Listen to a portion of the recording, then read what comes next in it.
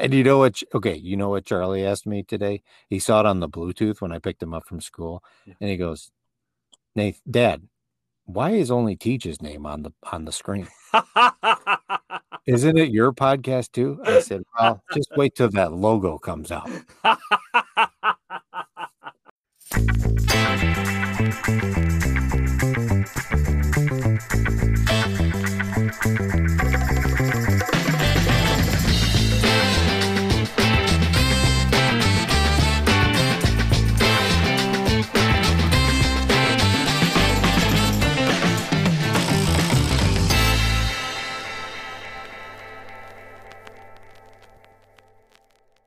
Hello, and welcome to episode number 6 of the Admissions Director's Lunchcast. I am your host, Tej Matil, Vice President for Enrollment at Carroll University. And along with my co-host, Nathan Ament, the Chief Enrollment Officer at Loyola University New Orleans, we are here to airdrop relevant content on college admissions topics. Nathan, how are you? Tiggy, I'm very well. My name is Tej. I made a promise that by episode 6 I was going to get it right. Well, there's always number 7. All right. Well, I think we're both excited to be here today since we are discussing fly-in programs, and we have some truly excellent guests today to help us out. Tej, would you give us a reminder, though, quick about the format of the Lunchcast? Yes. Each week, Nathan and I, along with our guests, one influencer and one practitioner, will discuss a topic that is directly related to recruitment and admission. Our hope is that by the end of your lunch hour, you, the listener, will have a good enough handle on the topic that you can implement tactics quickly, maybe even this afternoon. Have you started to get hate mail yet from the admissions counselors that are getting all the work? I haven't. Tuesday afternoons, everything just goes downhill for them. Yeah, that's pretty bad. All right. Well, who will be joining us this week to discuss fly-in programs? Nathan, I have been so looking forward to this, as you know. This week as our influencer guest, we have Carmen Lopez, the Executive Director of College Horizons, based in Pina Blanca, New Mexico. And then as our practitioner guest, we have Michael Decker, who's the Regional Recruitment Director at Loyola University, Maryland, but he's based in San Diego, California. Nathan, I just want to jump right into this. Should we set the table on our topic? Yeah, let's go for it.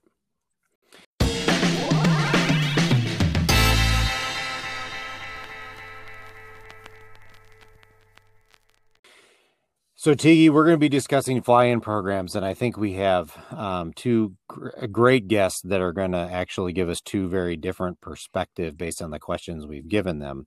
I think the two kind of tentpole topics that I know we want to discuss today are fly-in programs for students, the different type of fly-in programs for students, and what the initiatives and the goals of those should be, and then also fly-in programs for school counselors, subsequently what the goals and initiatives should be for that. So what are you looking forward to the most today when we talk to our guests?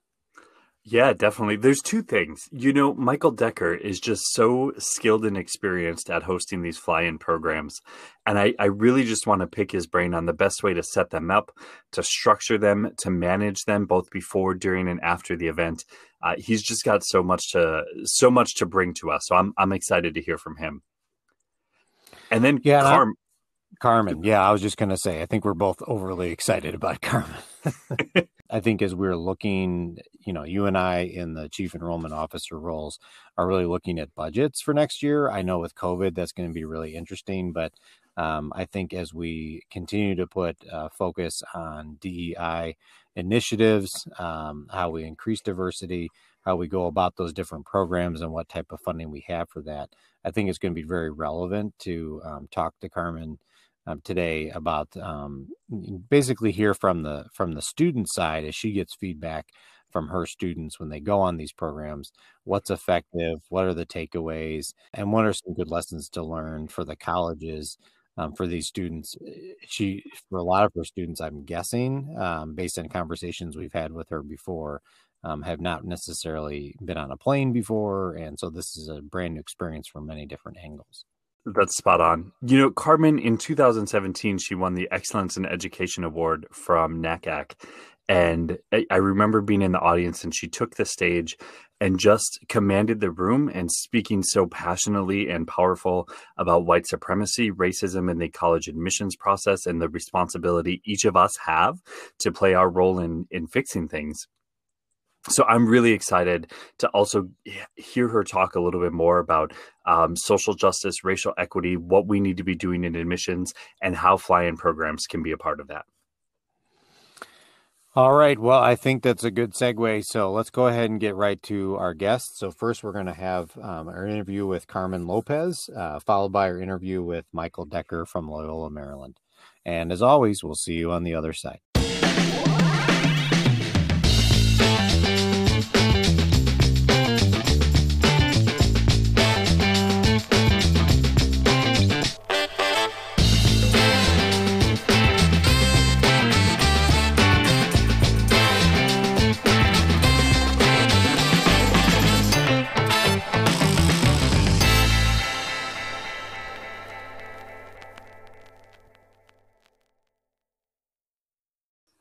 Well, Nathan, as we continue this conversation about fly-in programs, I am so thrilled to have Carmen Lopez here with us. Carmen is currently at College Horizons, and we are so fortunate to have her. Carmen, welcome to the Lunchcast. Hello, it's great to be with you. Carmen, can you tell our listeners a little bit about yourself and how you found yourself in your current position? I'm Carmen Lopez, Executive Director of College Horizons, which is a national college access organization that services American Indian, Alaska Native, and Native Hawaiian students from across the country. And in addition to doing college access work through what is called our Summer College Horizons program, we've also built two other programs that work with our students. The second program is called the Scholars Program, which is our college well-being and success program where we work with students in college and to prepare them for graduate studies. And the last program, Graduate Horizons, is our pre-graduate program to help Indigenous students access professional and graduate programs. So we've essentially built out now a program that will work with Indigenous students from high school all the way up to the PhD and offering support throughout. So that's the program side of what we do.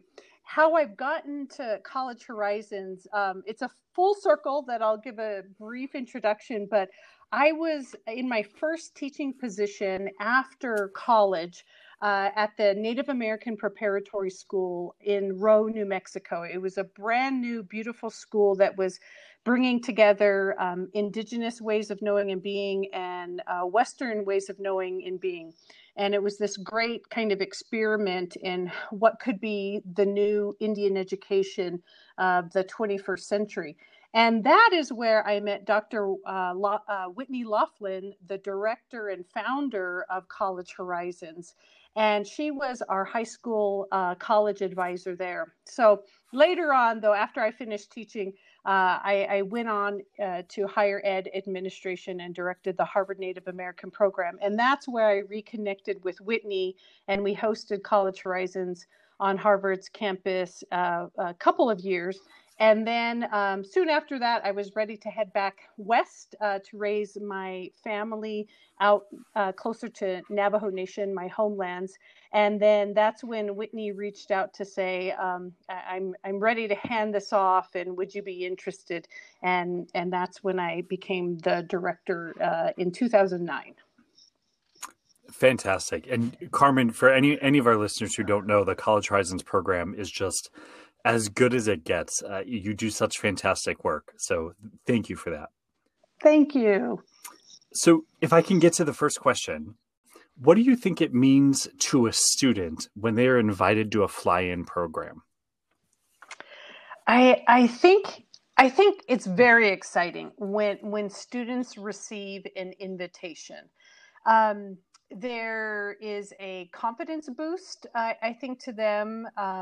But I've also, this is the interesting part as we're looking at fly-in programs. I think they've changed quite a lot in the 10 years I've been at College Horizons, and maybe recently too in the last 5 years. And I think there's some important I think, distinctions that we need to be thinking about this, particularly when we're using fly-in programs for diversity outreach. And then when we are tying it to expectations of potential match academically. So there's the movement that we've seen is now this pre-screening.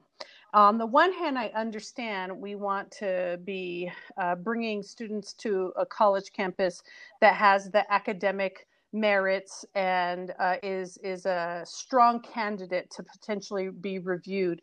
But there was a time when students didn't have to do such pre-application processes. And that'll be my criticism of how far we might swing to be really turning it into this demonstrated interest group, which is, I don't think, what should be the intention of the fly-in programs. They used to be a little bit more open and accessible to a larger group of students to explore a college campus. But overall, I do think that when a student now has to apply and then does get invited, that there is this excitement, this energy, this boost to their confidence, that they're going to be able to explore college.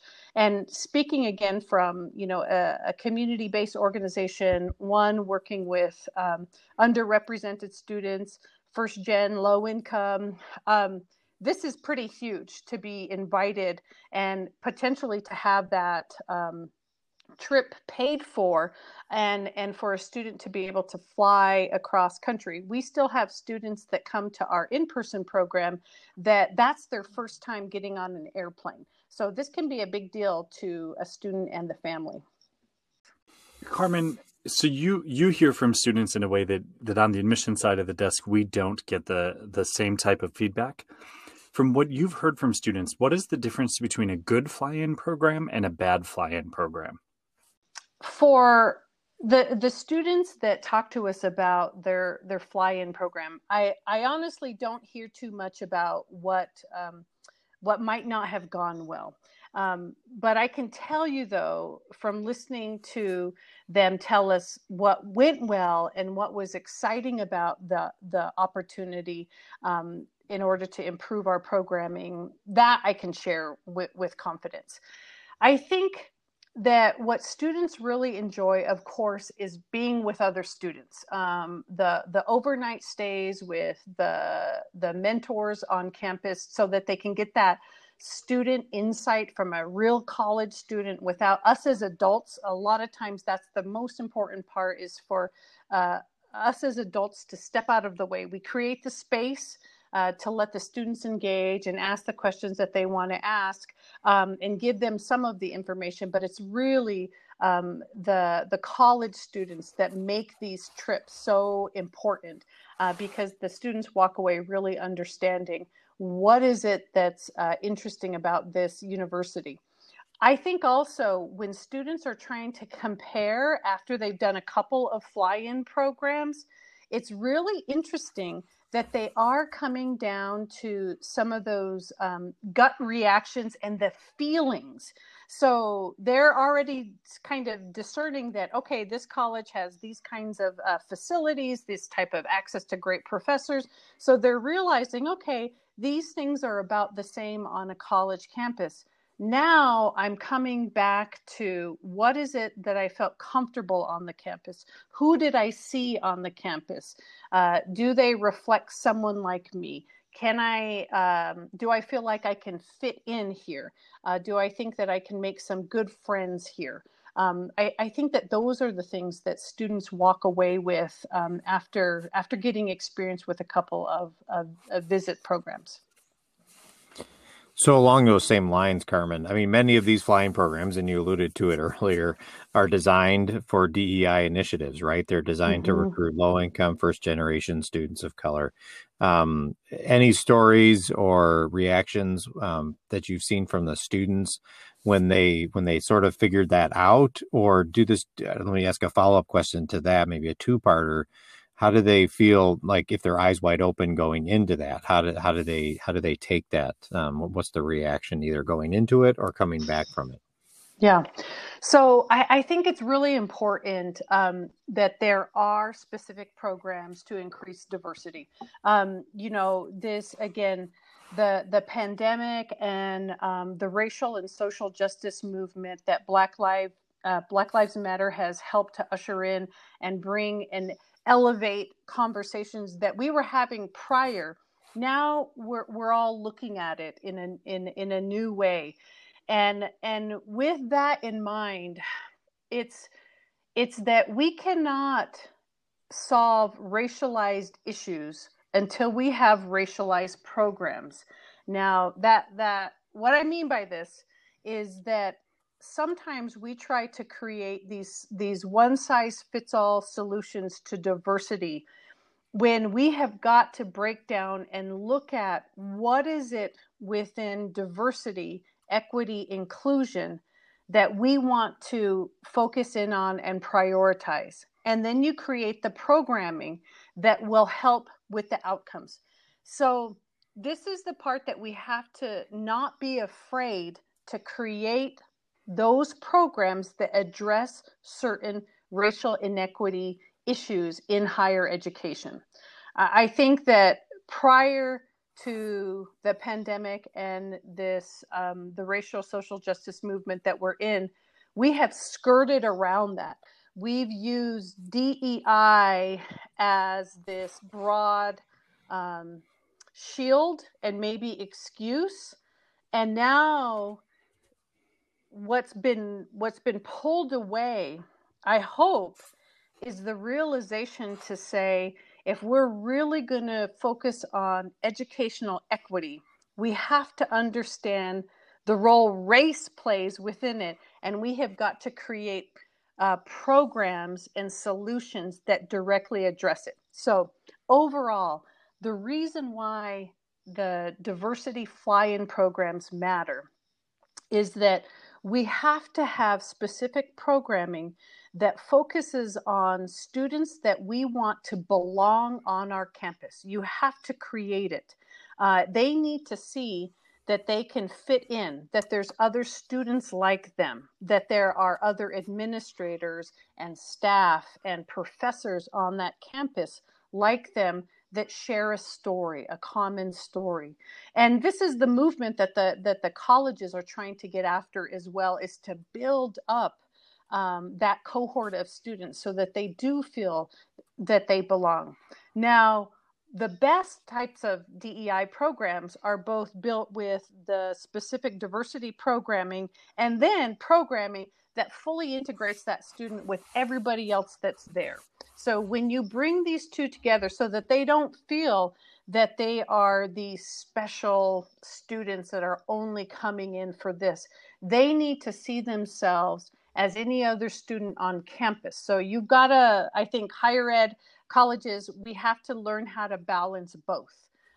You bring them in because it is addressing inequity that exists on our campus. And then we are also welcoming them into the entire community to say, is this the place that you feel you can contribute and do well as a student? So we need to do both and at the same time. I really like that sentiment. And I feel, at least in my experience, and a follow-up question here, my experience, the financial literacy program, either for an early, like a sophomore or junior, or really getting down to working through some budget worksheets or financial aid. It seems like finances is a little bit of the equalizer here, regardless of race or ethnicity. But that you can have that's sort of the tide that binds a little bit, especially when it comes to low income first generation students. They all will get in the same room together and feel like, okay, we're all in this together. And then you'll have other low income white students or whatever else. That's where it sort of starts. But then if you have, I really liked what you said about staff members or faculty members that look like them, either leading these sessions or working directly with them to counsel them individually or whatever else. Seems like finances is usually a good starting point that everybody is concerned about, because all families are concerned about finances. Yeah. Right? Yeah. And I think even when I think about College Horizons, it's a diverse group of students that we're working with as well. We don't have an income threshold, although the majority of our students are Pell eligible or twice Pell. But I am working across, 70 different tribal nations. So culturally, gender, sexual orientation, cultural as well, cultural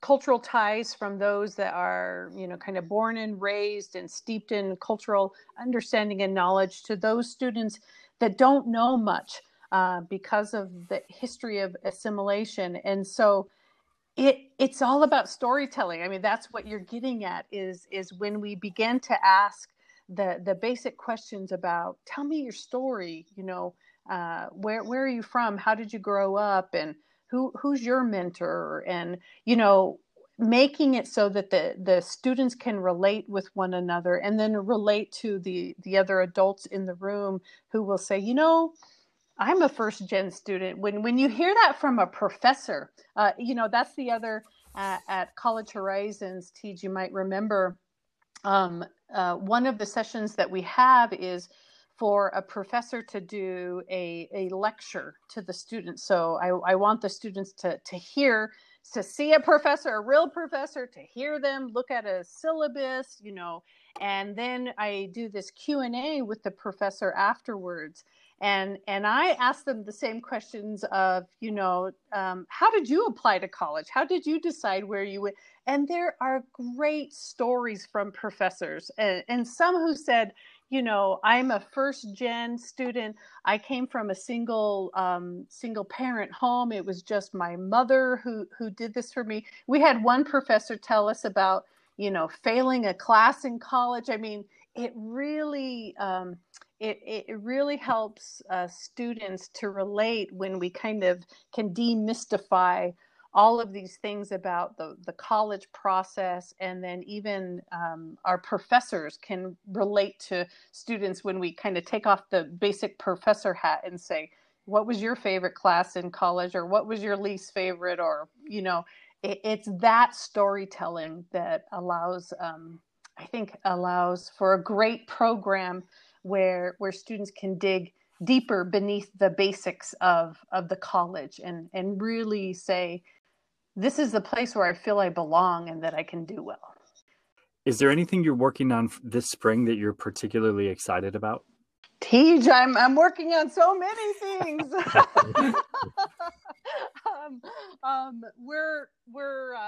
We're preparing for our next summer program that will be launching remotely. And with that, we're excited to expand some of the work that we do to make it more accessible. So, this is always important to me, that the things I recommend to colleges, I'm also talking about as my own institution, that we need to do the things that we're asking others to do. And in terms of making College Horizons more accessible, we're going to be offering some open enrollment programs this summer that's going to sit alongside our traditional College Horizons program, to share what we do in our large groups with a larger audience of Native students across the nation. So I'm really excited to open up our doors more to students that might not come through our traditional application process. So that's one major initiative that we're going to be working on for this coming summer. That sounds really exciting. I will be watching from afar. All right. I'm grateful. Carmen, if any of our listeners want to get in touch with you, how can they do that? Yes, they can visit our website, collegehorizons.org, or they're welcome to email me directly at carmen@collegehorizons.org. Thank you so much, Carmen. You're welcome. Thank you.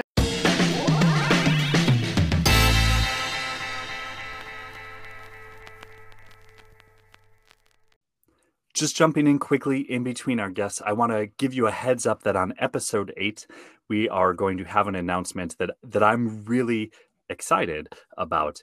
one of our guests has agreed that just for our listeners, there'll be an opportunity to win a training program for your staff that you can choose to bring back to your campus at no charge. So it's a fantastic opportunity. Stick with us and you'll get more details in episode 8.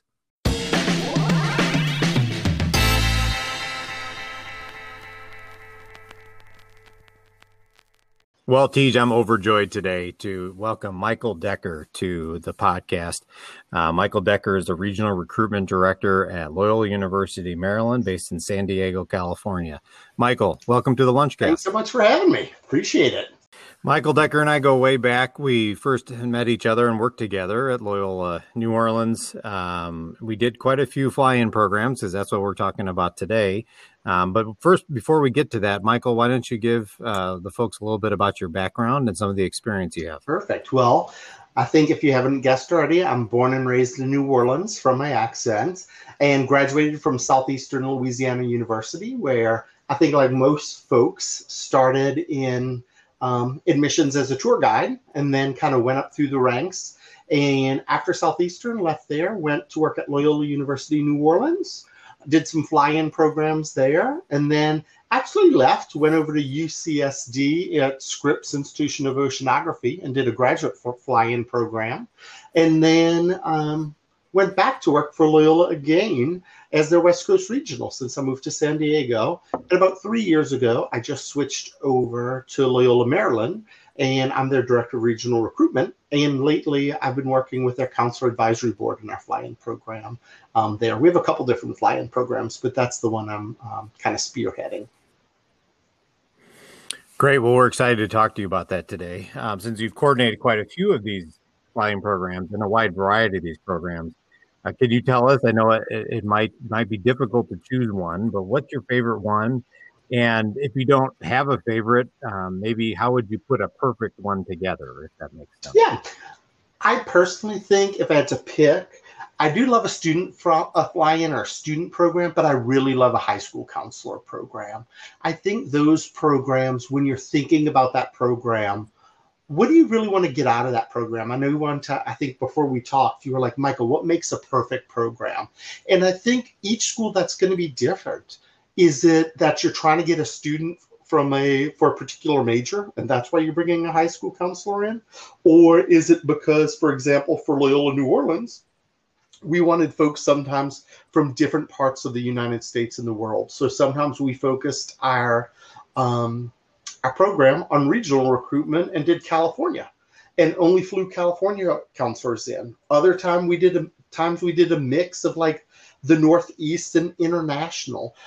So we did a lot of different ones at Loyola New Orleans, and I liked that. I liked it for two reasons. One, it got us different students from different parts of the United States and the world. And two, for people that were planning the program, we were constantly kind of having to reinvent the program. So it was fresh for us and for the college counselors, which was kind of cool too.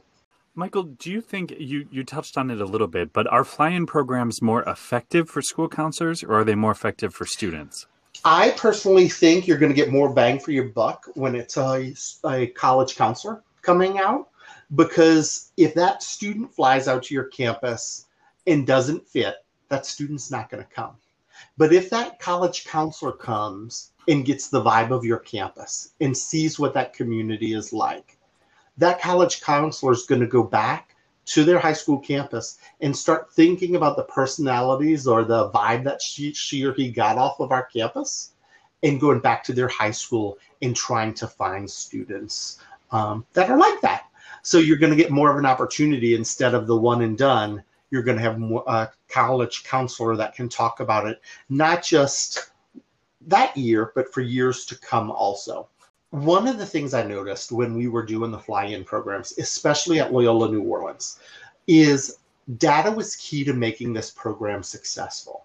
We realized that most people that attended our fly-in program were going to go for about 3 years, 4 years, sending us applications, trying to get a student to come to Loyola. After that, the high school either had that feed into our school or they didn't. But we needed that data and that buy-in so we could continue to continue to upgrade our fly-in program. And that was key when we'd go to the board or when we'd go to the president asking for money for these types of particular programs. Hey, this is how successful they are. This is where we're getting students from because we have this fly-in program. And then the really great thing about it is, especially with social media and message boards, social media with Facebook, college counselors start posting right away the minute they step foot on your campus about how wonderful your campus is if you're doing a successful program. So that's another perk. You mentioned, and back to the New Orleans connection, and we see this a lot on just campus visits, period. Everybody, has that hook. They want to come to the city. Did you ever find, the cynicism in me as the VP essentially in that role? It's always trying to make the budget work, but did you see any situations where maybe somebody felt a counselor was taking advantage of the situation and trying to get that free experience? Or did you really think it was a pretty authentic experience and folks were truly interested in learning more about the school and the city? I think it really boils down to your team and what your team wants out of this program. A lot of times what we're doing is when we're on the road in the fall, we're watching a counselor, or I'm going into that high school and seeing what that community at that high school looks like to see if that high school will fit well on our campus.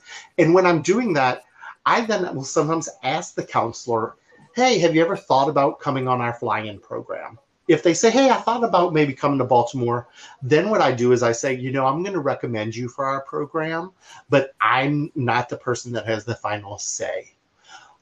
I do that for two reasons. I do it, one, because that way you'll know, hey, do they have bandwidth? They might say, one of our college counselors is out for the next on paternity leave or maternity leave, so they won't, I can't come this fall, but I'd like to come next fall.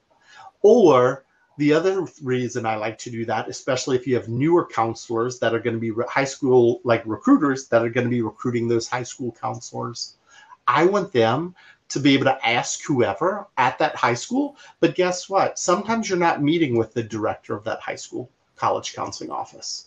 So even though that counselor you met with might be great, we're going to offer that invitation to the director of that high school. And then if that director chooses not to come, then they can bump it down to whoever else they would like in their office to do.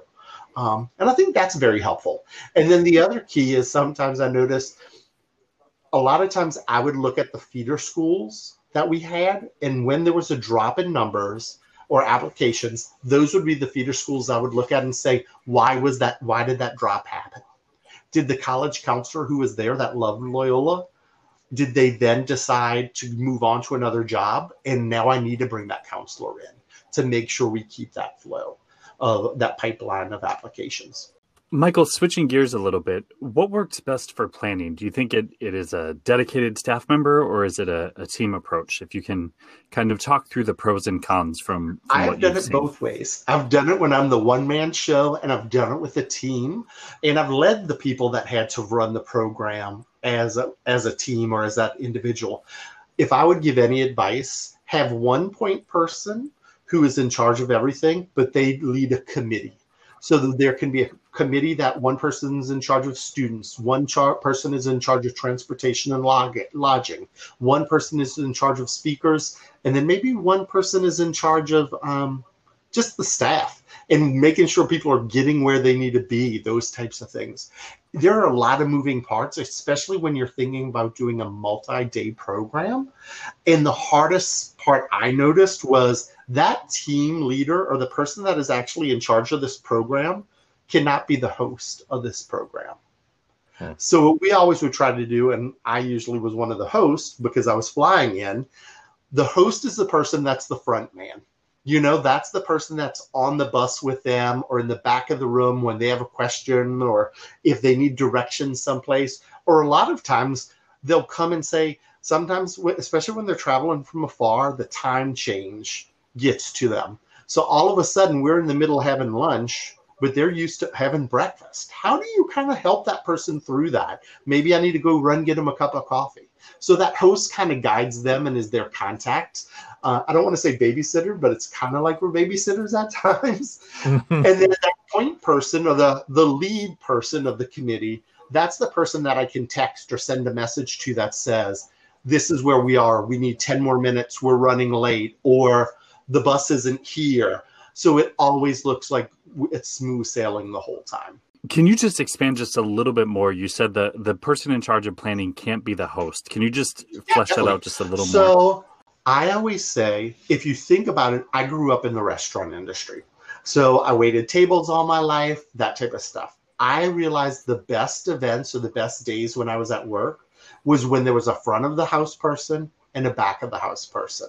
So when I talk about that host or that committee or that team lead, the host is the person in the front of house or in the front of that restaurant, making sure everything runs smoothly. But guess what? There's always that back of house person that is working just as hard to make sure that tour guide or those presentations or that student panel is there ready to go when I walk in with 25 or 30 high school counselors. You know, there's nothing worse when I say we're going into a panel and you walk into the room and there's not a student panel waiting for them. That behind the scenes person is going to help make that happen. And you have to have trust. You know, the behind the scenes person has to trust that Michael's going to show up at 1 o'clock for that student panel with 30 people. And I have to trust when I open that door, that student panel is going to be there with my team lead. Yeah, no, I think that's the right approach. You can't plan for everything, but certainly thinking about almost all the worst case scenarios. And I did call you doom and gloom, so I will own that. But it was the right way to think about it. It was definitely the right way to think about it and to plan for all the worst case scenarios. So then you felt good when everything ran smoothly.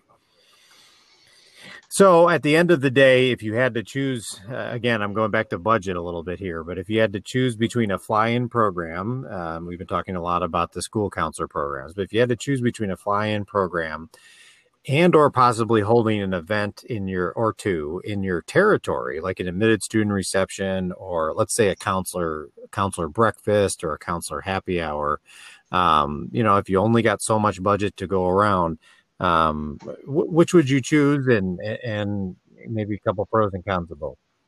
I think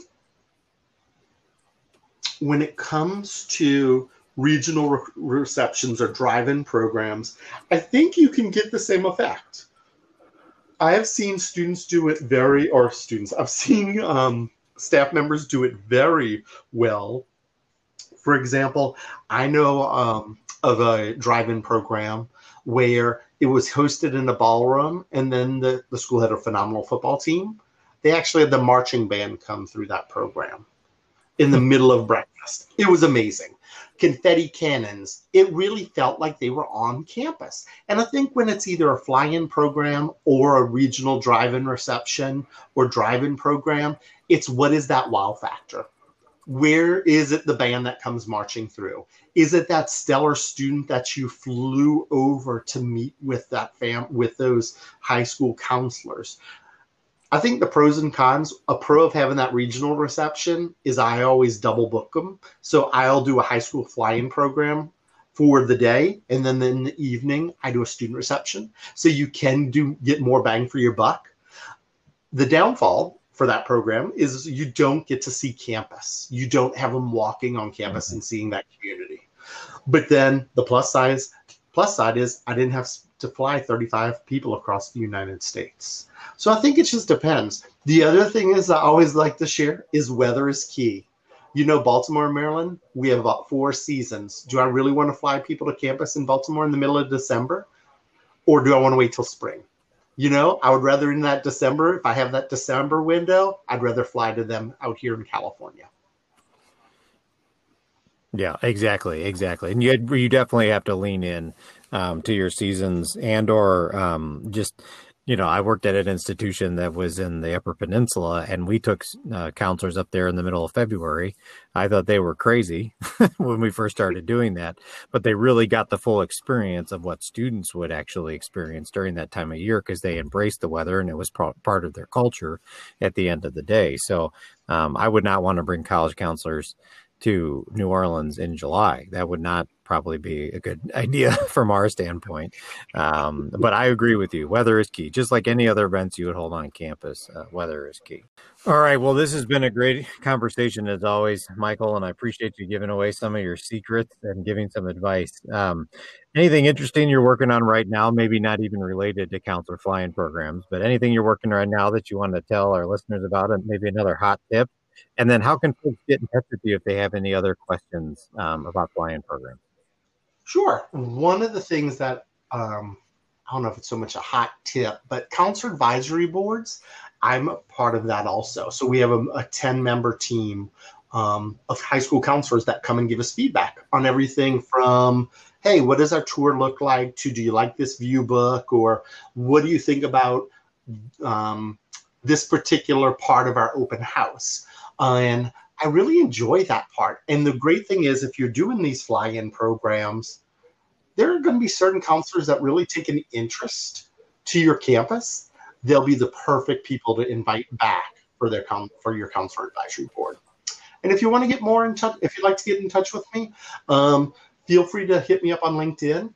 It is, well, LinkedIn, and then it is Michael Decker. I think it's Michael M. Decker. Or you can always just email me at mdecker@loyola.edu.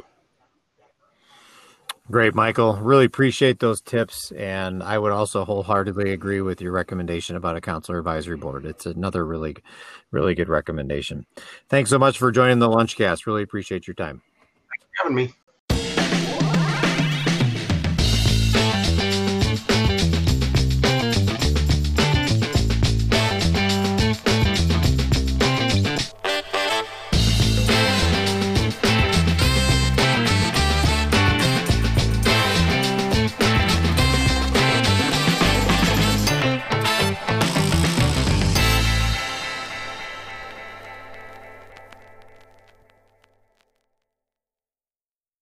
Well, Tigi, how great was that?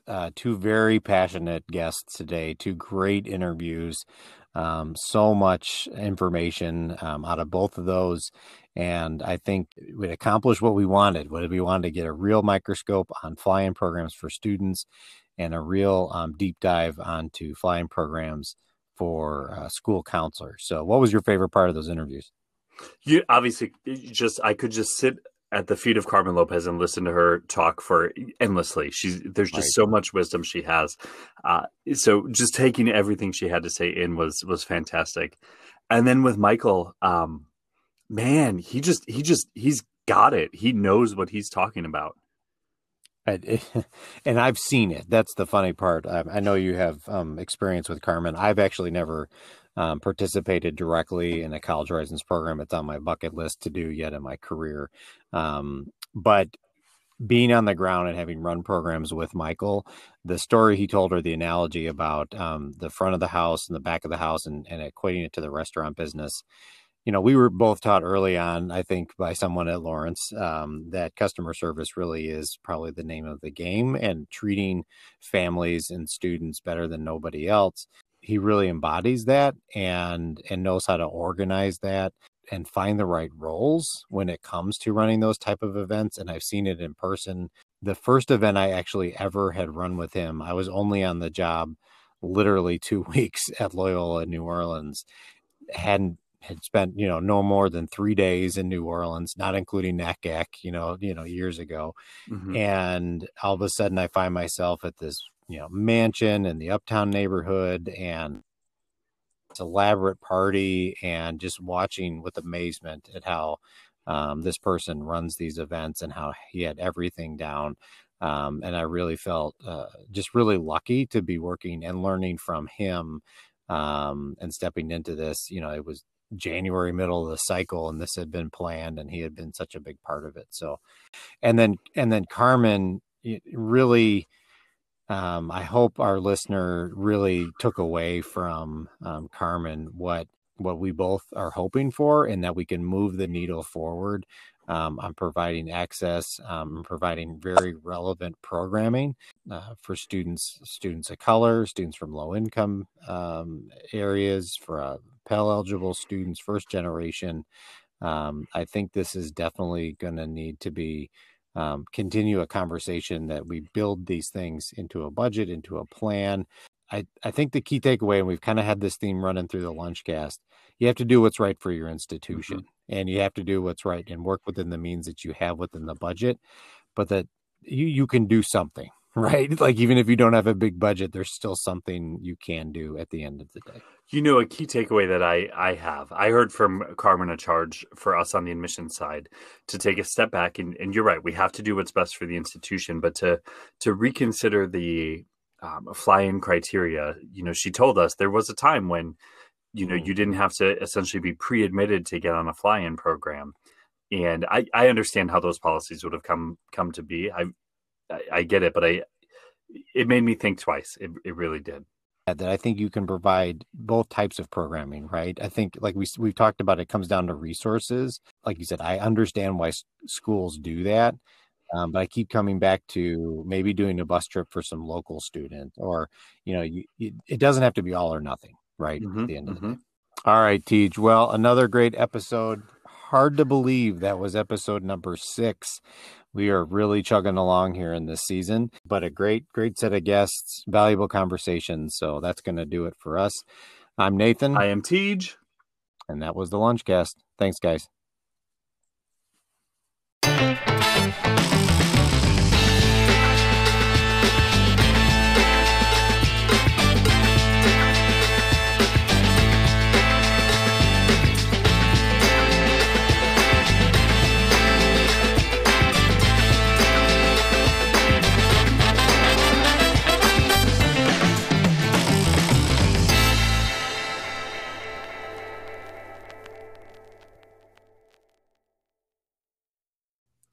Hello and welcome back to episode number 3 of the Admissions Director's Lunchcast.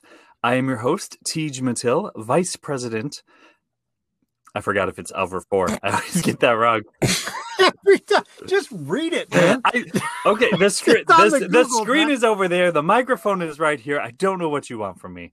Okay. All right. Take 2, Tiggy.